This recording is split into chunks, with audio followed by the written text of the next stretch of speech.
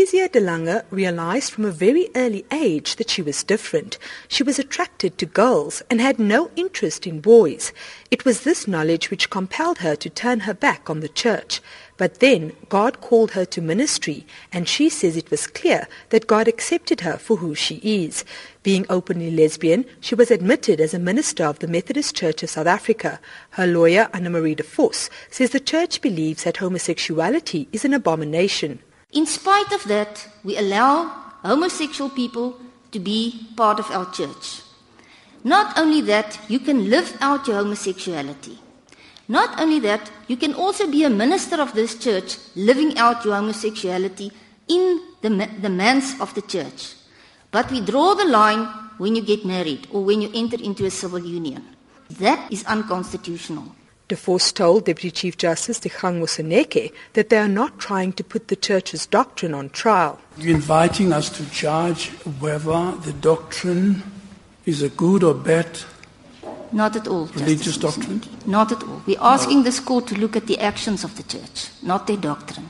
The church is still in the process of formulating its stance on the question of gay marriage, with equally strong views on both sides. De Vos accused the church of hypocrisy, pointing out that it allowed Reverend de Lange and her partner to cohabitate, which is also against the rules on marriage. Justice Johan van der Westhuizen sought clarity. That's a different issue. You know, many churches will tell you it's because you're a sinner that you must become a member, and maybe one day you will repent and change your evil ways and so on. So that's not the question. The question is whether you can be an official giving spiritual and religious guidance for that church.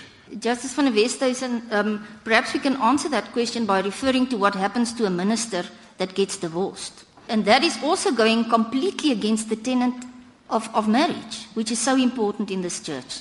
So what is the difference between a person who got divorced and then continued to be a minister, ignoring the tenets of the church by getting divorced, or a person who got married and who honestly says to her congregation, I don't want to live in the dark, I want to live in the truth. But the church insists that it was perfectly within its rights to fire de Lange as she breached policy. The church's lawyer, Wim Trengove.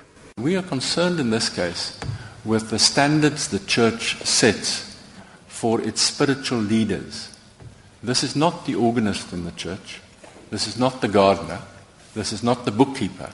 It's a spiritual leader of the church. And we submit with respect that the church may set higher standards for its spiritual leaders than it does for the organist or the gardener. Because of the elevated role they play in the church, ministers are held more strictly to the rules and teachings of the church. Ministers are wholly forbidden from getting married under civil law outside the auspices of the church, and will be disciplined and face possible discontinuance if they do so. Ministers have never been allowed to either administer or enter into same-sex marriage.